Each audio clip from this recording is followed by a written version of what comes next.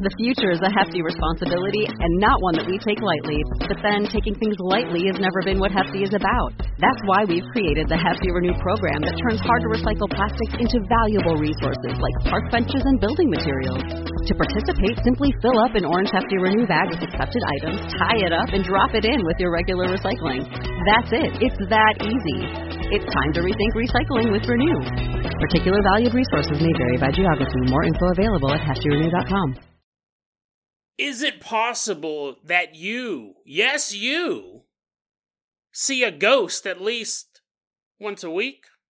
Maybe once a month? Is it possible that ghosts surround us in the most unlikely of places? And then we take a look at the bizarre conspiracy theory that says, is music, all music, actually damaging to the human soul? Today on Dead Rabbit Radio.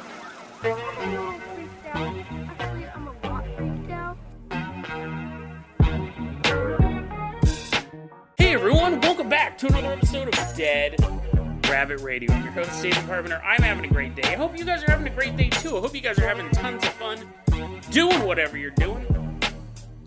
We got a ton of stuff to cover, so first off, running into Dead Rabbit Command. Everyone get on your feet and give it up for August. Woohoo, yeah, wee! August is doing a little jig, dancing around, dancing to the beat. Dancing to the beat. Keep dancing. August, you're going to be our captain, our pilot this episode. If you guys can't support the show financially, actually, August actually came out with Brady. August and Brady came out and saw me. You're like, who's Brady? Well, if you listen to yesterday's episode, you know who Brady is. Brady and August came out to see me give a presentation at the Port Gamble Ghost Conference, and that was really, really awesome. It was pretty much a packed house. And Brady and August had to fight their way in. I saw them outside spraying other people with mace just so they could get a good seat. But they came out to see me at the Port Gamble Ghost Conference. It was great. So August, you're going to be our captain, our pilot this episode today. If you guys can't support the show financially, or if you guys can't come out to live shows, I totally understand. I really, really do. Just help spread the word about Dead Rabbit Radio. That helps out so much. Tell your friends, tell your family, tell everyone you know. Dead Rabbit Radio is your favorite paranormal show. Let's go ahead and get this party started. August, go ahead and put on that flight suit. August, I'm going to toss you the keys to the Dead Rabbit dirigible. Everyone climb on board. Everyone's favorite blimp, the bunny blimp. I guess we could have been calling it that all this time. We're getting aboard the Dead Rabbit dirigible, a.k.a. the bunny blimp. You're like, what? I was wondering what a dirigible was. You can never figure it out. Climb on board. August, take us up into the wild blue yonder. We're leaving behind Dead Rabbit Radio Command. Fly us all the way out to Texas. We're in South Texas now. We're walking around. The story took place a couple years ago. We don't really have a firm time period or a general location. South Texas, that's pretty big. But we do know what time this happened. In between a 24-hour time cycle, this happened at 1 a.m. In South Texas, there's a young couple. We're going to call the woman Sally, and her husband, we'll name him Boris. They're at home, and Boris is like, oh my God, oh, and he's like rolling around in bed. And Sally's like, honey, what is it? And he's like, oh, my groin. August is like, damn it, I don't want to be on this episode. Oh, too late, August. August, you already flew us out here. Oh, my groin. He's grabbing his groin. Oh, no, but it hurts to even grab. Oh, and he's just kind of rolling around in bed. And Sally's like, oh, not again. Not again. Oh, it's the groin pain Tuesdays. That's what we call them in this house. Boris is suffering from severe groin pain, which are any combination of those three words is terrible. Severe pain's bad. Groin pain, I mean, even if severe or not, is bad. Although Groin Pain was actually a sitcom in the late 80s starring Kirk Cameron. Severe groin, that's still pretty gnarly.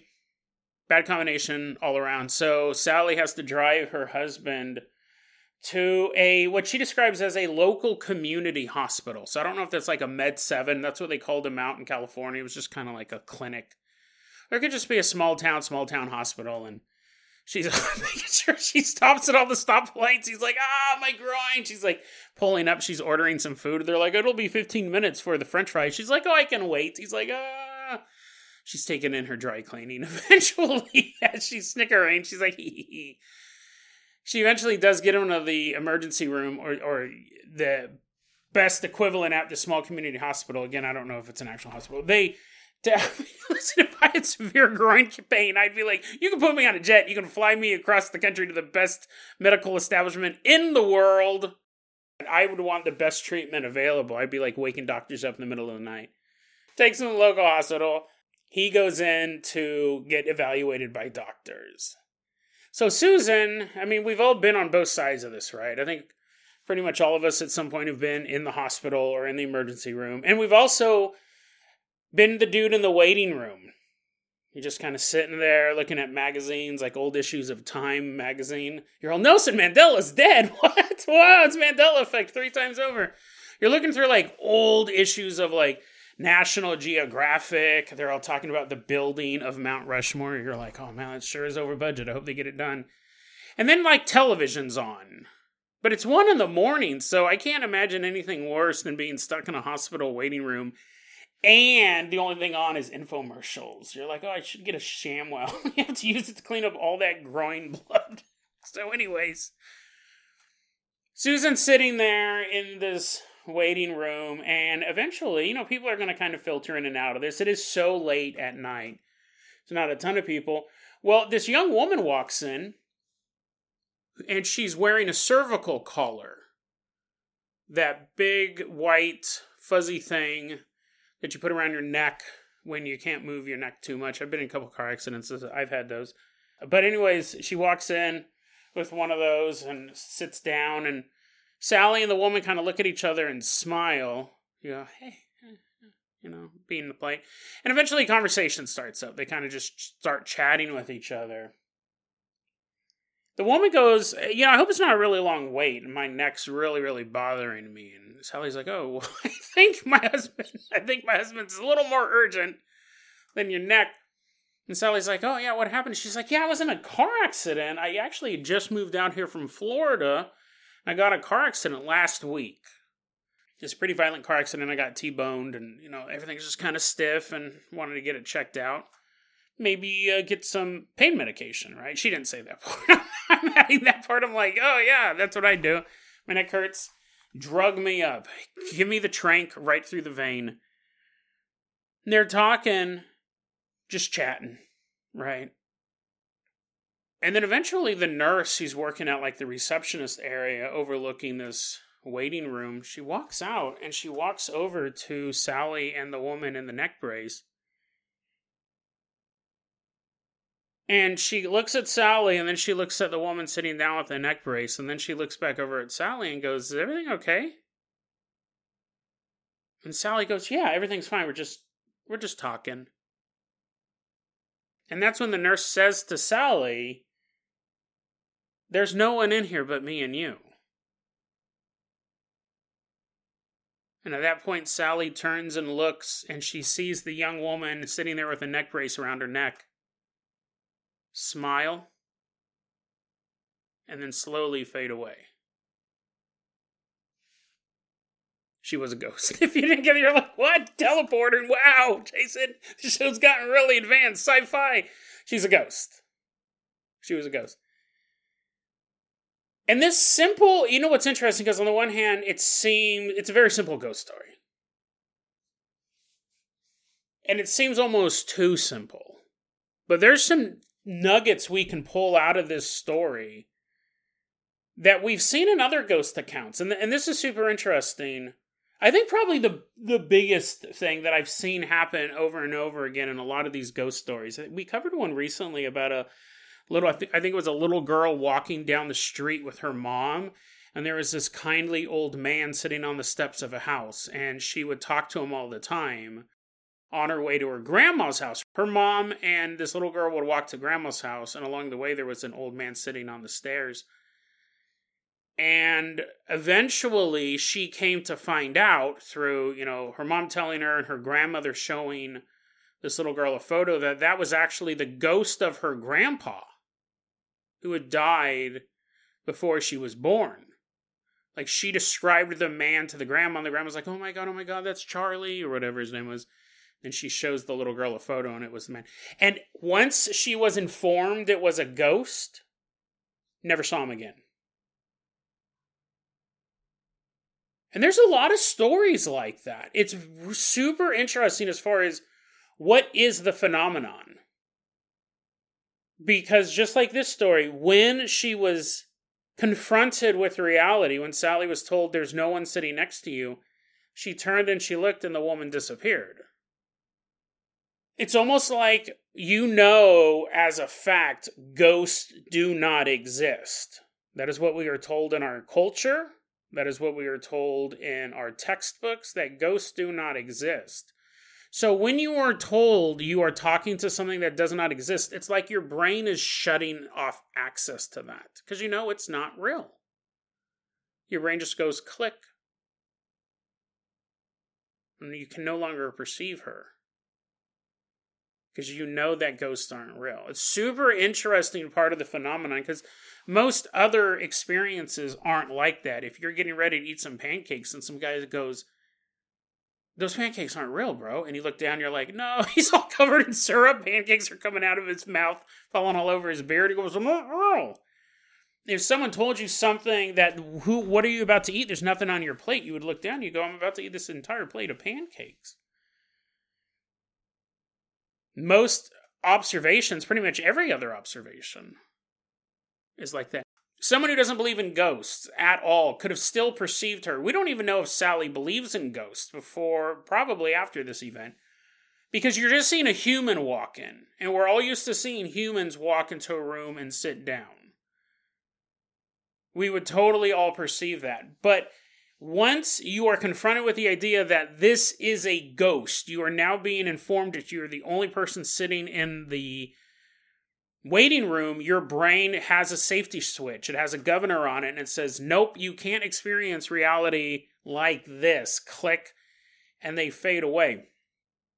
Even someone who never believed in ghosts would see that woman walk in and sit down. I'm wondering what would happen to someone who 100% believed in life after death. And ghosts. There's a lot of people who believe in life after death that don't believe in ghosts, but would they have been like, look over, they see her there, and because and I'm not talking, not even someone like me, like someone who spends their entire life doing this type of stuff. Paranormal researchers. I wonder if when they're confronted with the knowledge that this girl doesn't exist, would they be able to perceive her for longer? Because I think even me, I'm not a paranormal expert by any means, but a paranormal researcher, if I was confronted with the fact that the person I just spent the last few minutes with talking, because see, the nurse saw something was wrong. She just saw Sally talking to nobody. So that's why she came out. You know, they are in a hospital after all. Make sure this woman doesn't need to be admitted as well. Sally came out. It would have freaked me out, right? Even as a paranormal researcher, if a nurse came up to me and says, "You're talking to yourself," and I turned and I looked, I think there would be a shock. Even though I do believe in ghosts, even though I've had ghost encounters, I've interacted with ghosts, among other things, other supernatural entities in my life, I don't expect to. Generally, I go in with the knowledge like that's a ghost, or I see something and I go, that's not real. That's not a real person I'm looking at. This would be completely fooled. You were hoodwinked. I think that I would be shocked. I think that she would fade away. But someone who's a professional ghost investigator, someone like Pete Orby, I really need to find out how to pronounce his name, but he's the guy who ran the Port Gamble Ghost Conference. He does ghost tours like 9 months out of the year up in that town.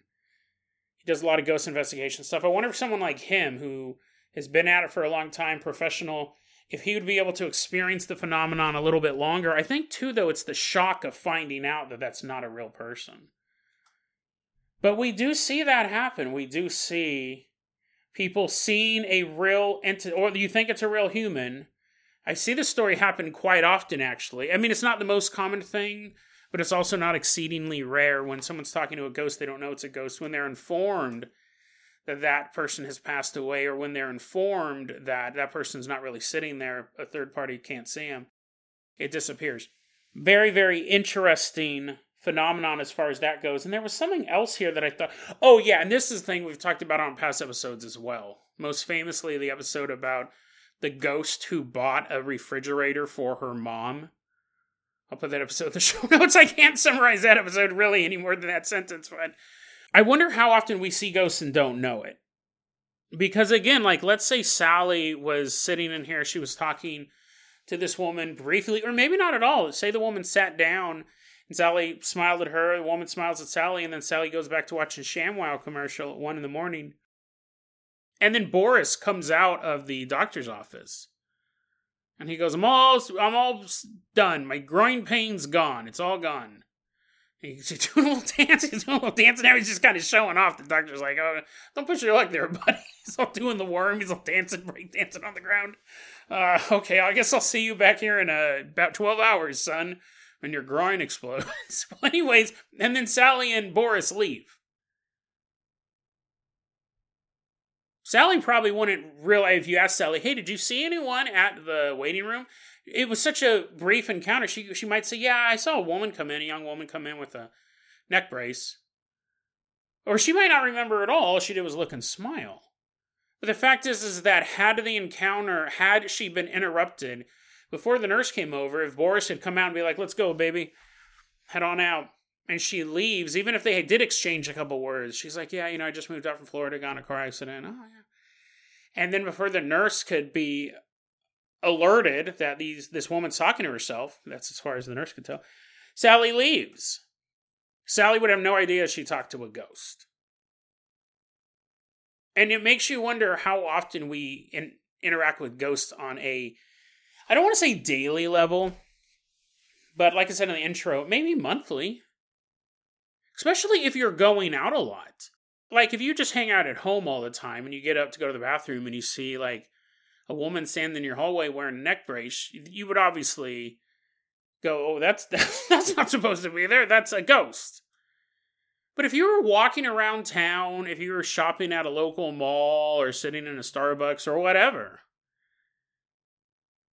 and you see someone walk by, forget the neck brace, just you see somebody walk by the window, and they kind of look into the Starbucks, and they just kind of keep walking through the area. You would not know that was a ghost. You would never know.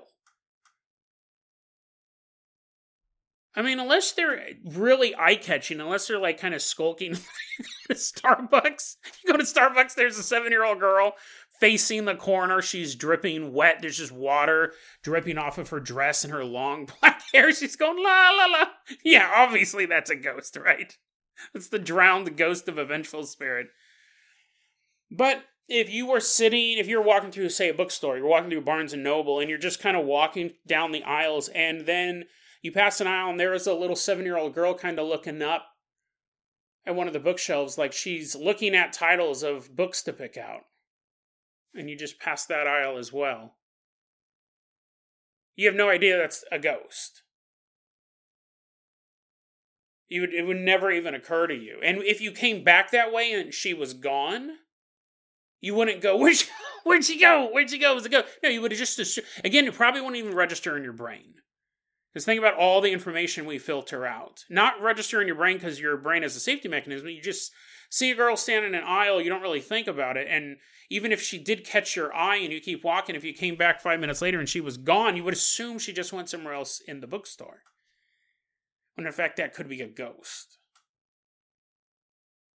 So super interesting story. I love stories like this. They seem like a fairly simple ghost story, almost insignificant in the pantheon of ghost stories, but we find these little clues that make up this patchwork. We can connect these things to other stories we've seen in the past. Absolutely great story. I got it from Phantoms and Monsters. That's a website run by Lon Strickler. He collects a pretty good variety of awesome stories. August, let's go ahead and toss you the keys to the Carpenter Copter. We are leaving behind Texas. We actually don't know what happened to Boris's groin. We can only hope for the best. August, take us up and away out of South Texas and fly us all the way out to a rave. I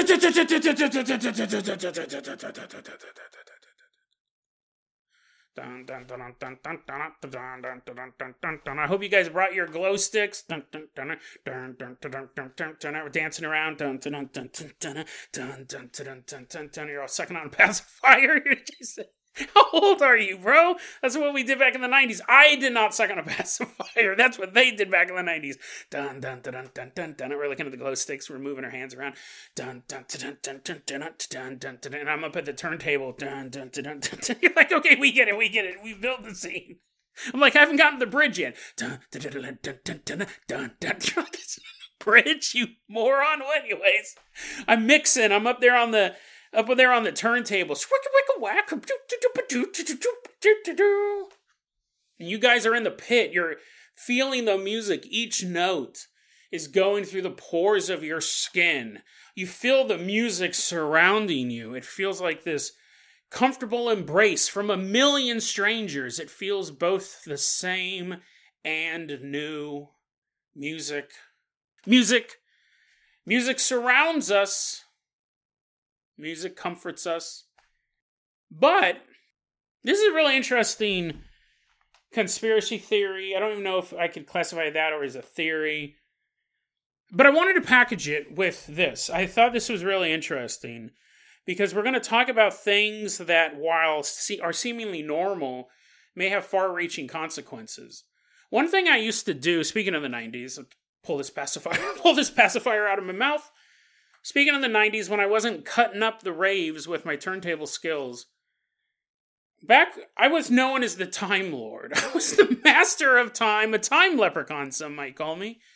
Because for whatever reason, I came in, this is a true story. No one ever called me the Time Lord, okay, I wish, or a time leprechaun. I somehow came into the possession of 2 watches at the same time. I had a watch I really liked, and then I think someone gave me a gift of another watch. And I didn't know which one to wear, so I started wearing a watch on each wrist. Which people mocked me for all the time. They're like, what? Seriously? And they're like, why do you have 2 watches on? That's the dumbest thing ever, my own parents would say. And I was like, you'd be surprised the perks a man with 2 watches has. Because while it did leave me open to mockery, which I really didn't care, because I wipe away my tear, that my joy will return at the rave tonight. The reason why I had 2 watches, I don't know why I started wearing 2 watches, but what happened was, this was back when I worked at Mervyn's. They don't even exist anymore. It was like a clothing store. It's like a JCPenney's, and I don't even know if they exist. I had a watch, 1 watch on each hand, and I came up with this thing. The watch on my right hand would be about 10 minutes fast. The watch on my left hand would be 10 minutes slow. Now, in the 90s, not many people had watches. A lot of men had watches, but not all of them. None of us had cell phones. So unless you were nearby a clock or a man with 2 watches, you didn't really know what time it was. This is back when you would call a phone number to find out what time it was. So if I ever wanted to leave somewhere early, I would show him my right wrist and go, hey, dude, look at this, man. I would stay 10 minutes late. It's already 9:10. I got to bounce. It's really 9. But if I wanted to stay a little bit longer or wanted someone else to stay a little bit longer, I was like, come on, look it's only 8:50.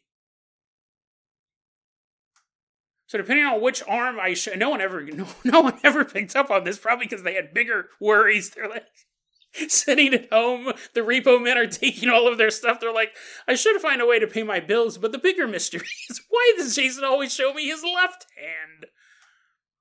I became a Time Lord. I always knew exactly what time it was because the true time was in between the watches. And then I advanced. I basically became, this is when I evolved from a Time Leprechaun to a Time Lord. In my apartment back then, I had one of those cheap blue plastic clocks that people usually install in their bathrooms. It's just like, this whole thing was plastic. Even the battery inside of it was plastic. It's like a $9 clock, and I set it like 20 minutes slow. So all the time, have someone over, right? Hanging out. And they're like, I gotta go. I gotta get ready for school tomorrow. I gotta do work. Tomorrow, whatever it was. We were all in college. And I go, but look, it's only 8:40. You can hang out for another 20 minutes. You can hang out for 20. Why do you want to leave so early? Are you truly a grandmother at your young age that you need to leave at 8:40? And they would go, well, yeah, if it's only 8:40, I don't need to leave. And then sure enough, later on, I would get a very, very angry phone call being like, I got home. I was so late. Anyways, I became a master of time. And you had to spend a lot of, ironically enough, time with me to realize what I was doing. And you go, Jason, really all you were doing was lying to people. That's all you're doing is lying to people. But here's the interesting thing. Nowadays, since the time recently fell back, we all gained an hour of time in the day for the daylight savings time. I didn't change one of my clocks over. So I'm recording this episode at 6:06, but the clock next to my workstation says 7:06. And it completely jolts me. Every so often I'll be sitting in my chair doing something, watching YouTube, wasting time, and I look over and I'm like, oh my God, it's 7 already? I got so much work to do and I'm way behind. And then I remember that it's only 6. And I feel this immediate relaxation throughout my entire body. I just gained an hour. Like, more YouTube. Click. It's the weirdest thing in the world. It totally flips you out. Your brain goes from thinking you're behind to on schedule, and it happens multiple times a day. It's totally messing with me. I've had it for years now. I've talked about it before on the show. People go, when did it start? And I go, I don't know. It's part of the problem. I have something that's called time dysmorphia. I can't gauge the accurate progression of time. I think the smallest time limit I can actually, I don't want to say perceive, but the smallest amount of time I can actually really gauge is 5 minutes. A day feels like maybe 36, 48 hours to me. And it's not, people go, well, it's just because you're bored. I go, I'm incredibly busy. I'm always doing something. Watching YouTube, maybe, sure, but no, and it's gone on for decades at this point. They see it in a lot of people who have ADHD, which it's possible I have that as well. The other thing that can cause time dysmorphia is brain damage. And considering the amount of times I got hit in the head back when I used to backyard box or just, box in the street, I've had a bunch of blows to the head and car accidents as well. I've had my fair share of concussions. But people go, well, when did it start? How long have you had it? And I go, I don't know. And the only thing that you can really do is that your brain eventually heals. Maybe.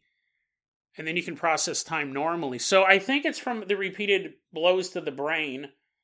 But I also wonder if because I was messing with the perception of time so much, I did the 2-watch thing for years. Or did I? Now that I think about it, maybe it was only 1. But I remember doing it for a long time, but that doesn't mean much to me. I wonder if I messed with the process of time so much.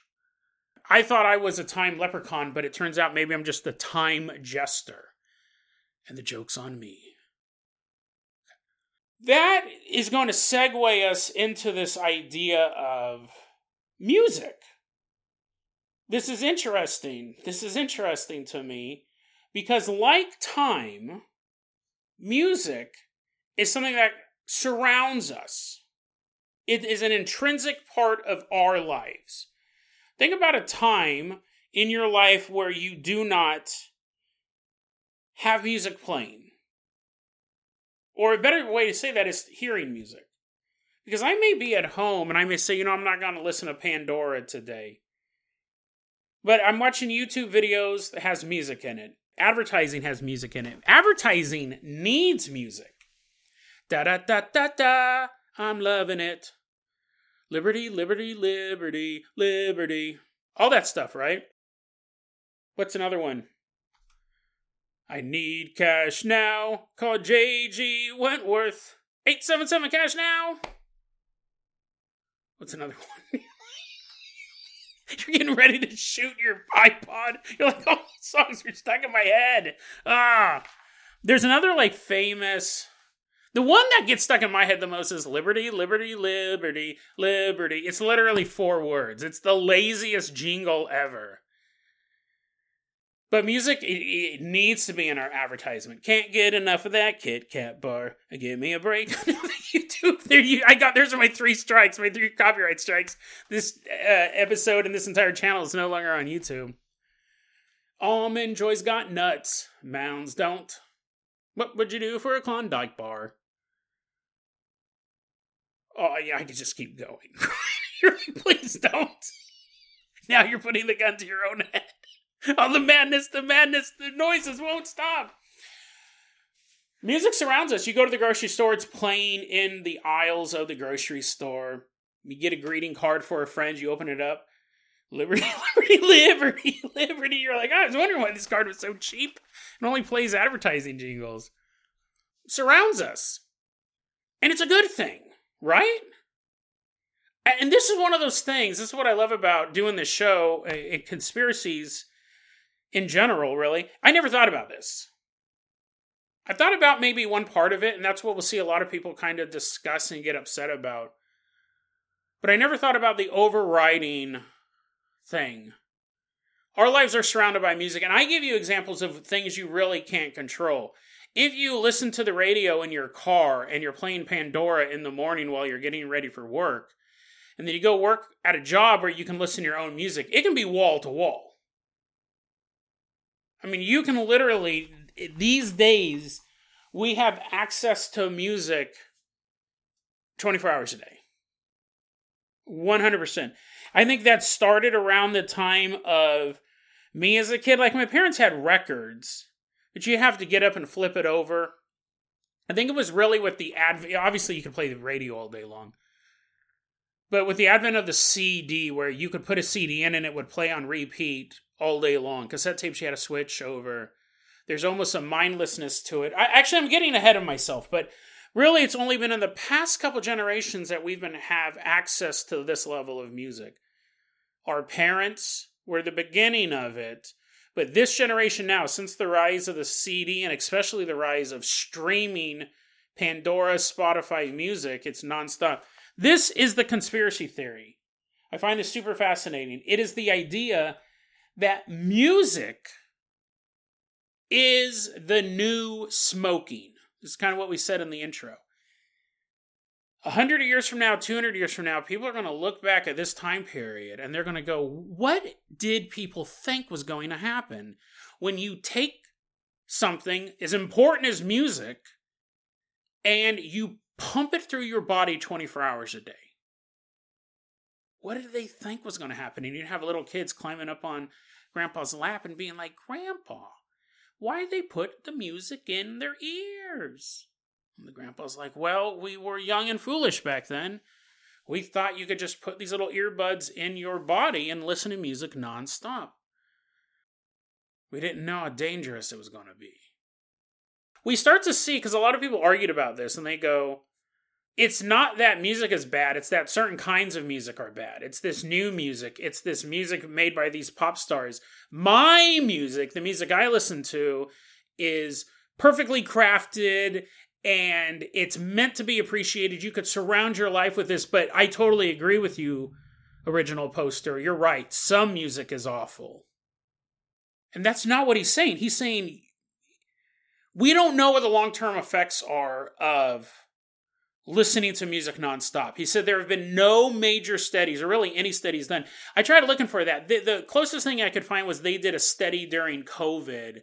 They studied 700 people, I think it was in Austria and Italy, where they were seeing how music affected their mood. And they had like a check-in thing every 3 hours. It was this app you downloaded on your phone. It didn't say how long the participants were listening to music.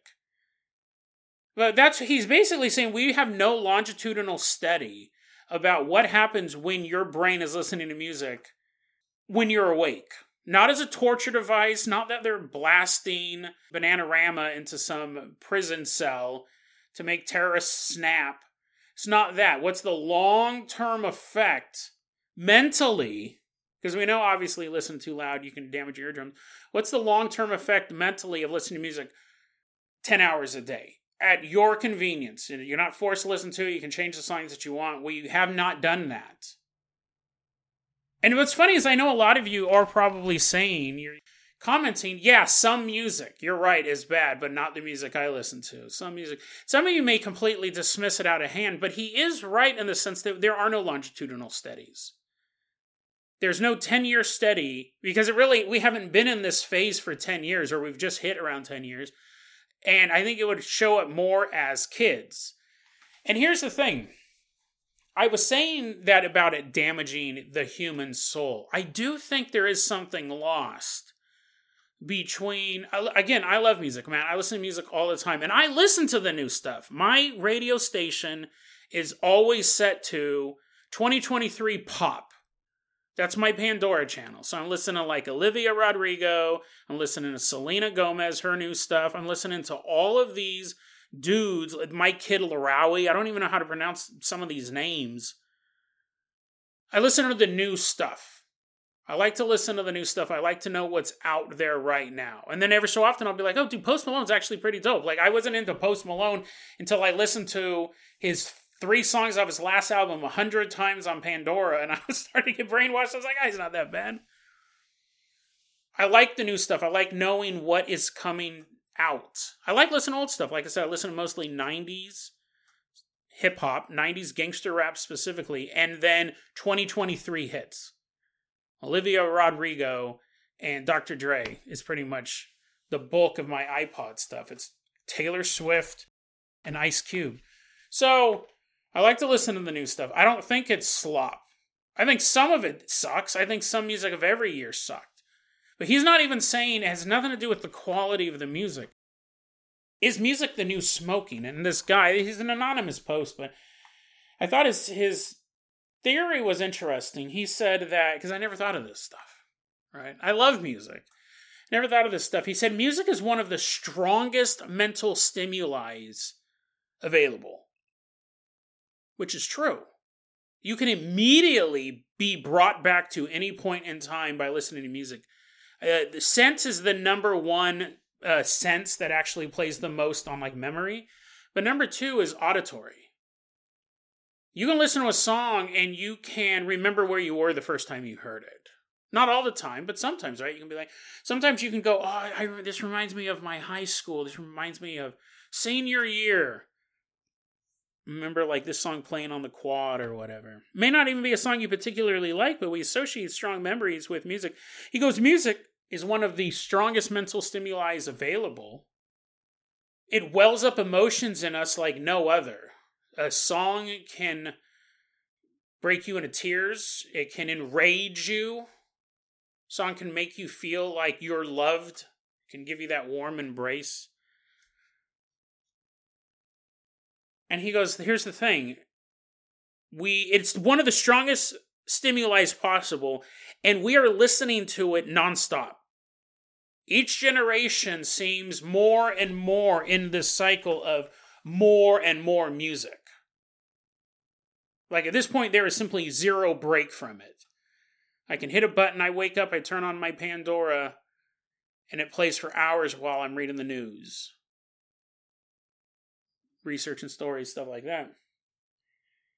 And this, you go, well, Jason, that's all beautiful, right? Who doesn't want to listen to music? Who doesn't want to listen to music? The argument, and this is super fascinating, I never thought of this before. Music now can be enjoyed anywhere, anytime, by just you. But that's not what music was for 100,000 years in the past. You only heard music on certain occasions. You were in a large group. There was a reason for the music. You were gathered there as a community to celebrate something, to mourn something.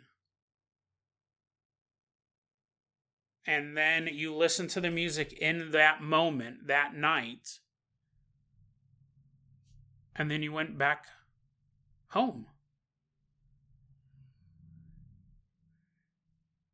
And it's super interesting. I mean, we don't even have to, you could go back to like caveman times, but even if, let's jump back, say, 200-300 years. if you lived in rural France or somewhere in Europe, the only time you would hear music, I mean, people would hum. I don't think they'd be like, people obviously, I'm sure they hummed. I'm sure people hummed. But to hear music, not musical notes hummed or anything like that, to hear music, you went to church. So you go into church, you assemble there. There is a choir singing these songs of praise. This goes on for, I don't know, an hour. And then you leave. And the music was part of the ritual. You may have a big musical gathering at a fair or some sort of holiday celebration. You may have a traveling band of entertainers who will put up a little cart and people will come and pay, and they'll all sit around and listen to the troubadours or whatever, the doodle-doo bards playing on their instruments. Music evolved as a societal thing to bring people together. And I think there is something lost. I think I agree with him. I think there is something a bit lost that when you sit down and you have the ability to listen to music on your own, that's not what music evolved as a group activity. Not just for the band, not just for a group of singers or a group of instrument players, for the group to hear. You all sit with each other as a community, and you feel the music, and the musicians feel your passion.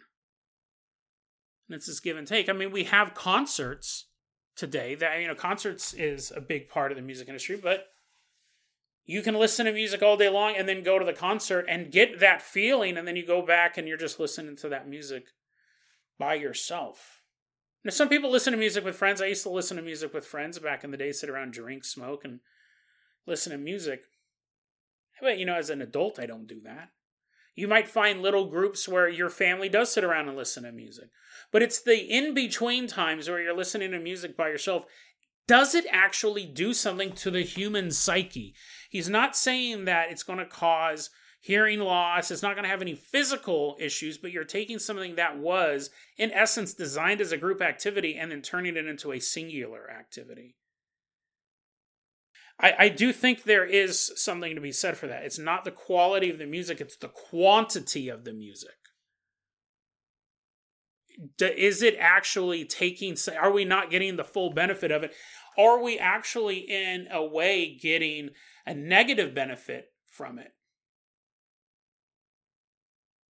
Is it actually, because music is supposed to bring us together, but if we're listening to it just by ourselves all the time, and really a lot of times, how much of it is because you find it comforting? How much of it is because you need to get hyped up for that next couple reps at the gym? And how much of it is because you're trying to drown out the noise of the world around you?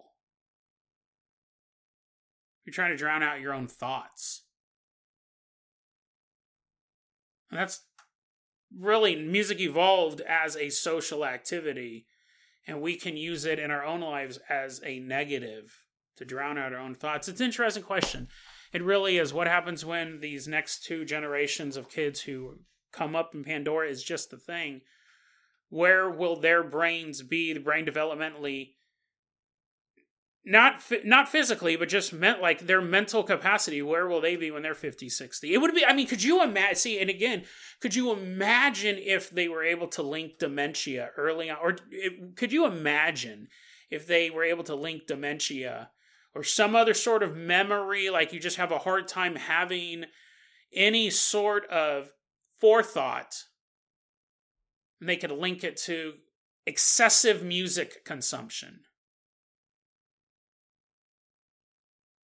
It's possible. It's 100% possible. We don't have a longitudinal study. Is it likely? I don't know. But you can't say, no, that's impossible. That's 100% possible because we don't know. We've never existed in a society where, again, outside of a radio, which would shut off at a certain point, right? Or you would go to talk or anything like that. And that would be interesting to see, too, because the radio is really like the radio as they have it that we think of as just the music, that'd be my parents' generation. And you can maybe start to see some sort of cognitive decline there. But imagine if that came out and it would be something we wouldn't know, just like smoking. Like there were people who were in the industry, who knew this was going on, but they covered it up. And it's not like the music industry would be any more honest than any other industry out there. It is an industry.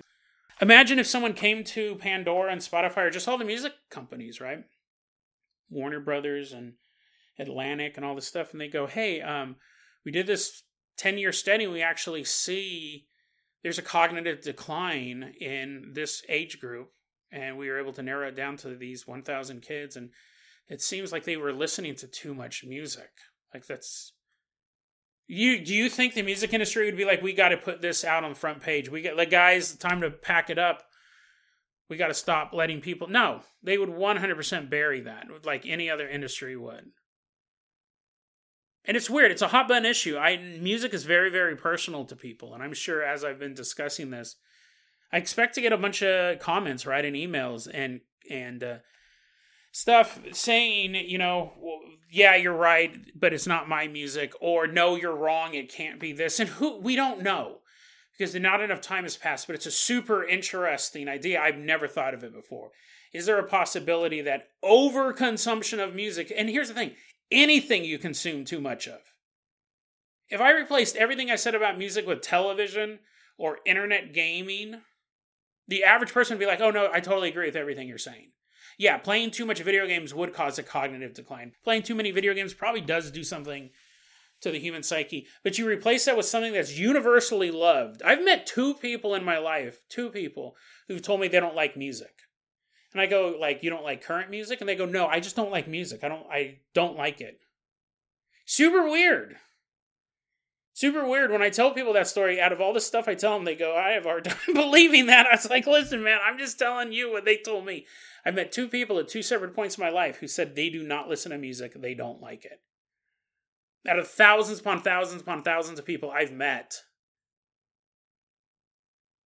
First off, how many of those were ghosts? That might have been the 2 people they were ghosts. But it's so universally loved. If I changed out the word music with pretty much anything else,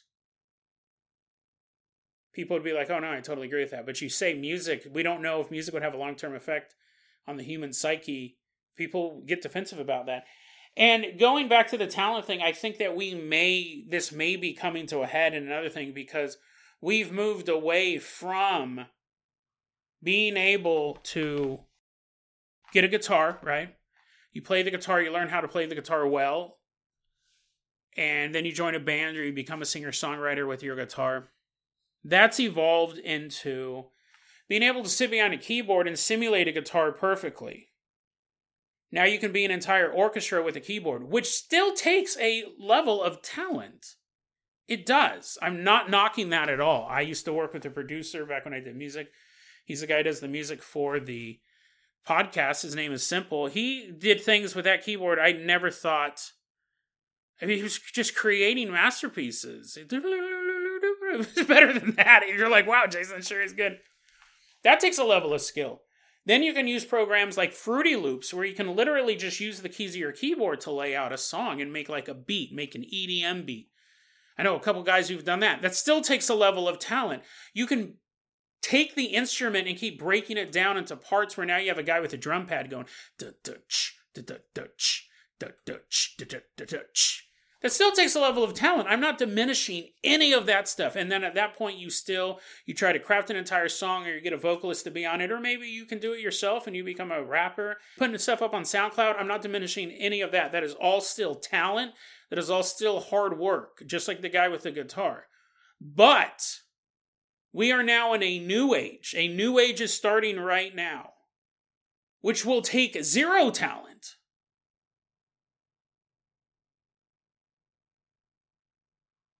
Because the apps are coming out where I can sit down and using AI can say, write me a symphony that sounds like Beethoven. And it will craft this music for you. Now you've removed all human interaction. Because the guy who's making the beats, the guy who's playing with Fruity Loops, the guy who's playing on his keyboard, the guitarist. They're all crafting music to share, or to sell, or to distribute, to get it out there. But now I can sit in with zero human interaction, with no human ever hearing it but me. I can type in AI and say, craft me a symphony in the style of Beethoven, and this song will be expertly performed by seemingly human controlled instruments. You know, it'll sound like a guy's on the tuba, it'll sound like a girl's on the violin, it'll sound like a man on an oboe, but it's an entire orchestra. And the only person who's going to hear it is me. It will never be duplicated in the AI algorithm either. If someone else asks for a symphony the style of Beethoven, they're going to hear a different musical composition than what I got.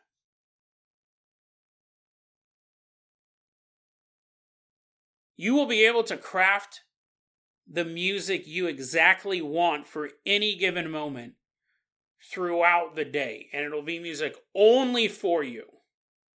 You will completely remove the social aspect, and in this case, even the band you're listening to on Pandora, they got together to perform that song, to record it, while an engineer sat in the other room and was hitting buttons. Maybe their friends are in the back kind of bobbing their head as this track is being recorded. Even if you're listening to a solo artist on SoundCloud, you're listening to that same song with thousands or hundreds of thousands or millions of other people, that same song. They've heard it before and they'll hear it after you. That's at least a little bit of a social connection still. That little tiniest of thread will be severed when I can type in a few sentences and have a song, no, an entire discography crafted just for me. Music is very important to the human soul. It is a landmark in human evolution and the development of people, of civilization. Music is incredibly important. But sometimes the more important something is, the more dangerous it can become. And that danger may already be here.